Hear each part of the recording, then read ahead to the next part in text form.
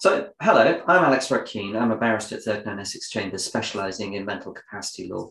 And I'm really pleased to be joined today on this rather damp day where I am, in the shed by Dr. Tim Meek. Um, People who've watched any of these before know that I much prefer the person I'm speaking to introduce themselves. So, Tim, come on, over to you. Introduce yourself, please. Sure, and thanks, Alex, for inviting me. So I am a consultant anaesthetist. That's my day job. I work in Middlesbrough, in the northeast of England, particular interest in obstetric anaesthesia. But I'm also involved in the Association of Anaesthetists, which is a 10,000 strong membership organisation in the UK, whose members are anaesthetists, as the name suggests. And I've been on the elected board of that organisation since 2014. I've done various things during my time there, including chairing the safety committee and developing some safety guidelines, one of which you've been involved in. I'm sure we'll talk about that as this progresses. And I'm currently vice president of the association. So that's me in a nutshell. Very excellently concise nutshell. Thank you. So yeah, you mentioned the guidelines, which are around essentially do not attempt CPR decision making and advanced care planning, and thinking about that in the peri-operative zone for anaesthetists. So right. Assume you are talking to somebody who, for whom all of those words just mean absolutely nothing. Just walk us through kind of what you're thinking, why we were thinking, or why the thought was we need some guidelines here, so we just get an idea of what an anaesthetist might be doing, having to think about any of these issues. Okay, so we'll just put it into context. Most people know what an anaesthetist does. One way that it's often described is that we act as the patient's advocate in the operating theatre. So we look after not only all of their bodily functions while they're asleep, but also there's wider aspects of their holistic care. It's not uncommon for us to come across patients who've got what we used to call a DNAR, as we both know, there are now lots of different terms for pieces of paper or other documents that dictate how a patient would like to be treated in the event that things go wrong. And so from that point of view, it's very much in our interest to know how these things work and what the implications are. In terms of what we actually come across, there's great variation in the paperwork. So in my own hospital, for instance, there are two pieces of paper that we commonly see, one of which is the do not attempt CPR recommendation. But then there's also a stratified treatment and escalation plan. So two separate pieces of paper that describe entirely different things. And I suppose from the point of view of a jobbing anaesthetist, you really need to know when a patient presents for your care, if they've got one of these pieces of paper, what you should do in the event that things don't go entirely to plan. Now, how did we come to this? Well, we had on the association website a piece of guidance that relates to this, but it was I was going to say rather out of date. It was very out of date, and actually it was picked up by a colleague from elsewhere, Dr. Zoe Fritz, who is involved in resuscitation. She'd been doing some research, and she found our document on the website and contacted us to say, actually, this is out of date. So I asked her if she'd help us revise it, and she was one of the members of the working party, along with yourself and some other people, that helped us do that. So that kind of brings us to where we are today, and that guideline has just launched within the last 10 days. It seems to have been favourably received, let's say. So I really like the idea of this, that the anaesthetist being the patient's advocate in the operating theatre.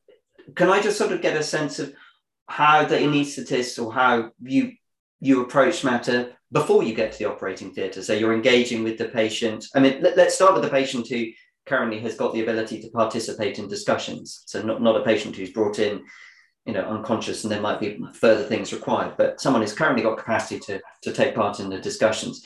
What sort of things would you be thinking an anaesthetist would be asking at that stage? I mean, given that all the other people who might be involved in the procedure.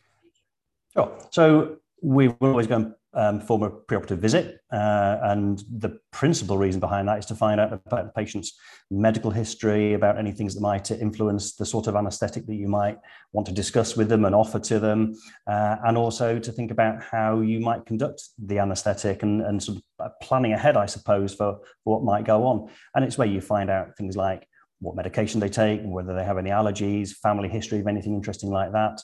And once you've assembled all the information that you need, you then have a discussion about what's the best or the preferred form of anaesthesia.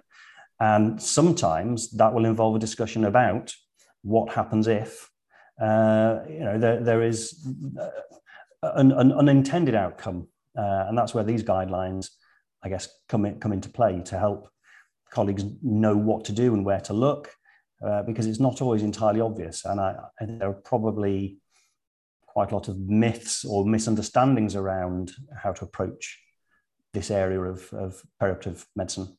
Yeah. Can we, well, actually, let's just piggyback on that. So, I mean, what's, just giving us an example of a myth or a misunderstanding, you might hear on the ward, or you might hear in a discussion, you go, hang on a minute. Well, so rather like, I suppose, with issues of consent, I think sometimes people will focus very much on the paperwork and the process without actually thinking what it means. Now, what do I mean by that? Well, consent and discussions about resuscitation essentially they're like a fact-finding mission, aren't they? It's where you speak to the patient and you find out what they would want to happen in a particular set of circumstances. And I think sometimes colleagues get rather tied up or worried that if they do it wrong, they're going to get in trouble. They're going to get sued. There's going to be a complaint. And that can sometimes, I think, become a bit distracting from the actual job in hand, which is really just talking to a person and finding out what they want to happen to their body. And I think it's as simple as that. Yeah. Okay. I mean, one aspect I remember we had quite a lot, I mean, understandably, drawing up guidelines is a process, a kind of iterative process. There's lots of discussion backwards and forwards. And one of the areas which I have to say I found particularly interesting was the discussion around do not attempt CPR recommendations. So the recommendations, this is it's unlikely to be appropriate to attempt CPR if. And the discussion we had, which is then reflected in the guidelines around essentially the circumstances under which it's appropriate for that recommendation to effectively be lifted during a procedure. And I'd just be really interested, because I'm not a clinician, and I just would be really interested in the kind of the thinking there about there are certain aspects where, somebody comes in with a DNA CPR recommendation, which is, as it were, entirely appropriate, but there's a procedure and you go, well, actually, indeed, for these specific reasons, it wouldn't be appropriate for that to be in place during that procedure. Can you just sort of help me through understanding that thinking? So I guess from an anaesthetist point of view, just on a very basic level, it would be almost impossible to just stand back in the circumstance that somebody has a cardiac arrest on the operating table, for instance, and just say, that's it, I'm not going to do anything. And the reason is because when these sort of things happen in an operating theatre, it's more often than not because of something that we've done to the patient. Now, it might be something that we've been intending to do. So we've given some drugs to anaesthetize them. Those drugs have a particular range of effects, and sometimes that might put the patient into a position where a cardiac arrest happens. Now, that's not the same as whatever's going on in the patient's life. They've got a disease that's progressive or whatever. They haven't suffered that cardiac arrest because of normal disease progression. It's because something that effectively we've done to them. So I think generally the view is that you should reverse the things that you have done to the patient. Now, I mean, it may be in a patient who is very unwell and is very close to their end of life pathway that your efforts are in vain. But the general belief is that you would still attempt to reverse that cardiac arrest. And what we generally find is that when these things happen in theatres, they don't usually happen completely unheralded. There's usually some something that comes beforehand that will alert you to, things are not going as planned. And so at that point, you can start to reverse whatever you've done and try and ameliorate things. But I think it would be just against the ethos of what we do and what we are, just to stand back and say, well, there's a piece of paper here and it says, do not attempt resuscitation, so we won't. Yeah, no, I think it is really, I have to say, I do quite a lot of work in this area, and to me it was very interesting. It was one of the most nuanced discussions about what can sometimes be, well, certainly can be perceived as a very blunt instrument, a DNA CPR recommendation. And also we've certainly seen during the pandemic, DNA CPR recommendations be almost being used as code for don't escalate or try anything, which is obviously completely wrong. And so it was very interesting getting into that kind of nuanced discussion. Here is something where this is really thinking about one aspect of a patient's care. This is something completely different. And that aspect of this might be something which actually happens, I don't want to say often, but this is a not entirely unanticipated thing which might happen during an anaesthetic procedure. Sure. Yeah. And and it's not a discussion that we have to have with patients very, very often, of course, because most of the operations and procedures that we're performing aren't on patients who are in that situation. Yeah. But it does depend on what your case mix is. So, for instance, in my practice, I do an orthopedic trauma list once a week, and a large number of the patients on that are elderly patients with broken hips or other broken bones, and often coming from care organisations elsewhere, and they'll often come with some recommendations in place. Whereas somebody who's doing predominantly paediatric or obstetric practice won't come across this at all often. Yeah. Have you ever come across a situation, just really, because I know we sort of covered it in the guidelines, it was sort of interesting to dig into, where somebody is saying, I don't want X, Y, and Z, which then kind of limits what you would be comfortable doing? I know in other zones, for instance, you've got situations where someone who's a Jehovah's Witness saying, I can't accept blood, and that's going to, kind of circumvent or circumscribe the range of things which might be achievable. Obviously, there are workarounds often, but sometimes it's not the case. I'm just sort of interested in teasing that out. Yeah, absolutely. I can think of probably several examples when that's happened, when somebody comes with limitations in place that you think, well, what's the best word to use for it? Unwise isn't even quite the right word for it. They're not the decision that I would make in that circumstance, but we're all humans and we're all capable of making our own mind about things.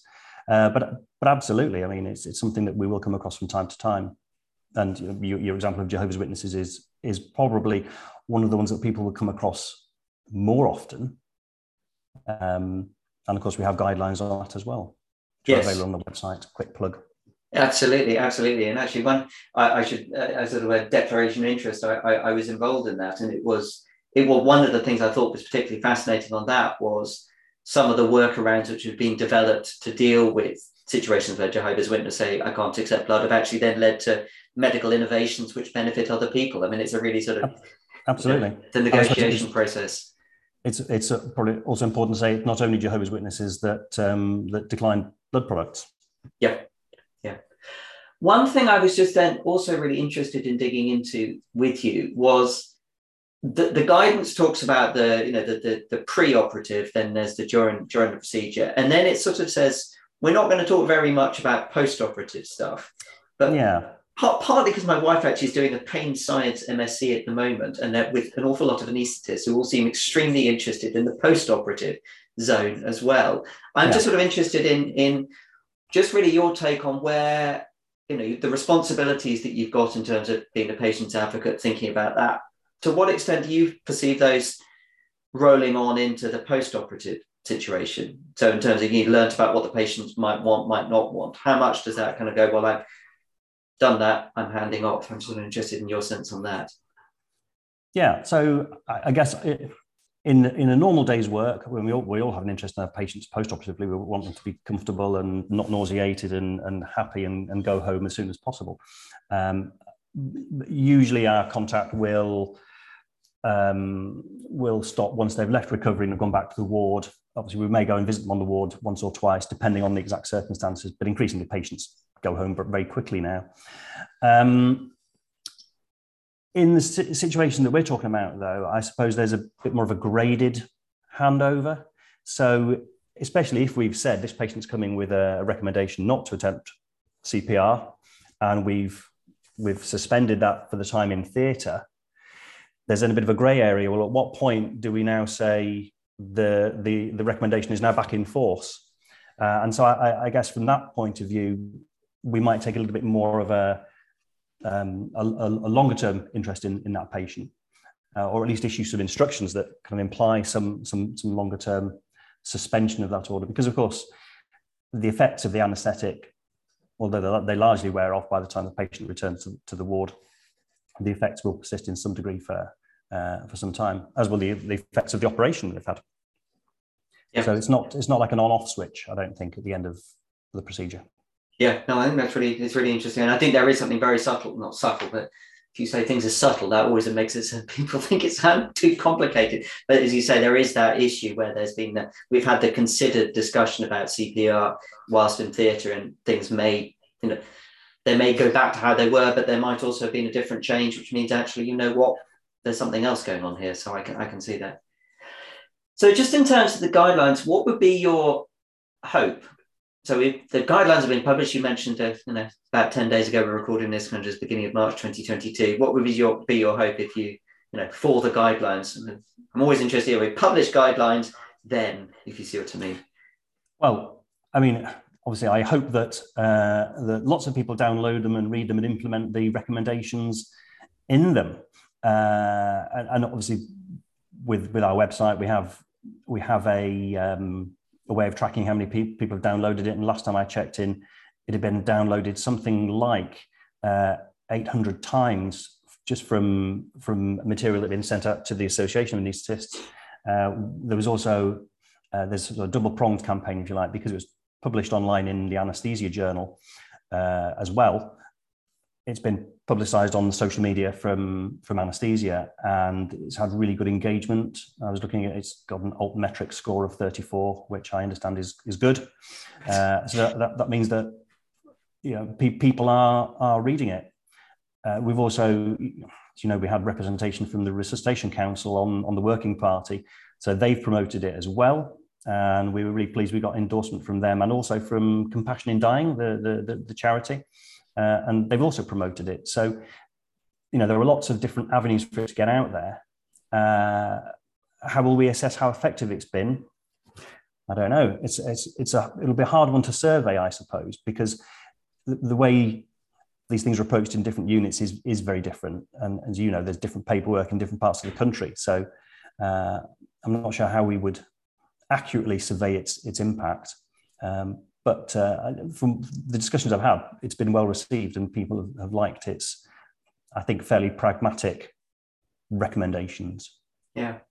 No, I mean, I think it is. I think the question of assessment of these things is so tricky, isn't it? But I guess one of the things, and I suppose we're sort of coming to the end of the time, but one of the things which I think for me the important message was, well, multiple important messages, but one of them was, for goodness sake, in your own unit, please make sure you understand the paperwork you might be seeing and what it might be saying. It seems to me to kind of, at a bare minimum, unless you get that, people are setting off on the wrong track. Yeah, I think that's very true. And I suppose the other thing, one of the things that I pushed for in the guidelines was to put some organizational responsibility on trusts or hospitals or whatever. Because it's all very well to say to clinicians, you must do this, but if the system isn't in place to enable that to happen, we can't do it. And when I go and do my preoperative visit, if the paperwork's in the file, that's great. But if it's not and nobody's asked, it's not always at the forefront of my mind to say to somebody, when they've asked about their allergies and the medications, say, by the way, have you thought about what happens in this circumstance? I mean, really, that needs to be done before the time that I get there. So I think putting systems in place is a really important thing to capture these things and make sure that there's a fail-safe way that they're then served up to the clinicians that are looking after the patient. Yeah, yeah. Good. Well, thank you so much, Tim, for your time, and thank you for, I'm going to cheesily say, for chairing the working group so expertly to navigate through to produce these guidelines, which I'll put a link to at the bottom of this at the page of this video. Sure. Right. Kind of you to say so, and it was great fun. It was a great pleasure actually to work with a group of people that know more about things than I do, and put together these guidelines. So I'm very pleased. Brilliant. Thank you, Tim.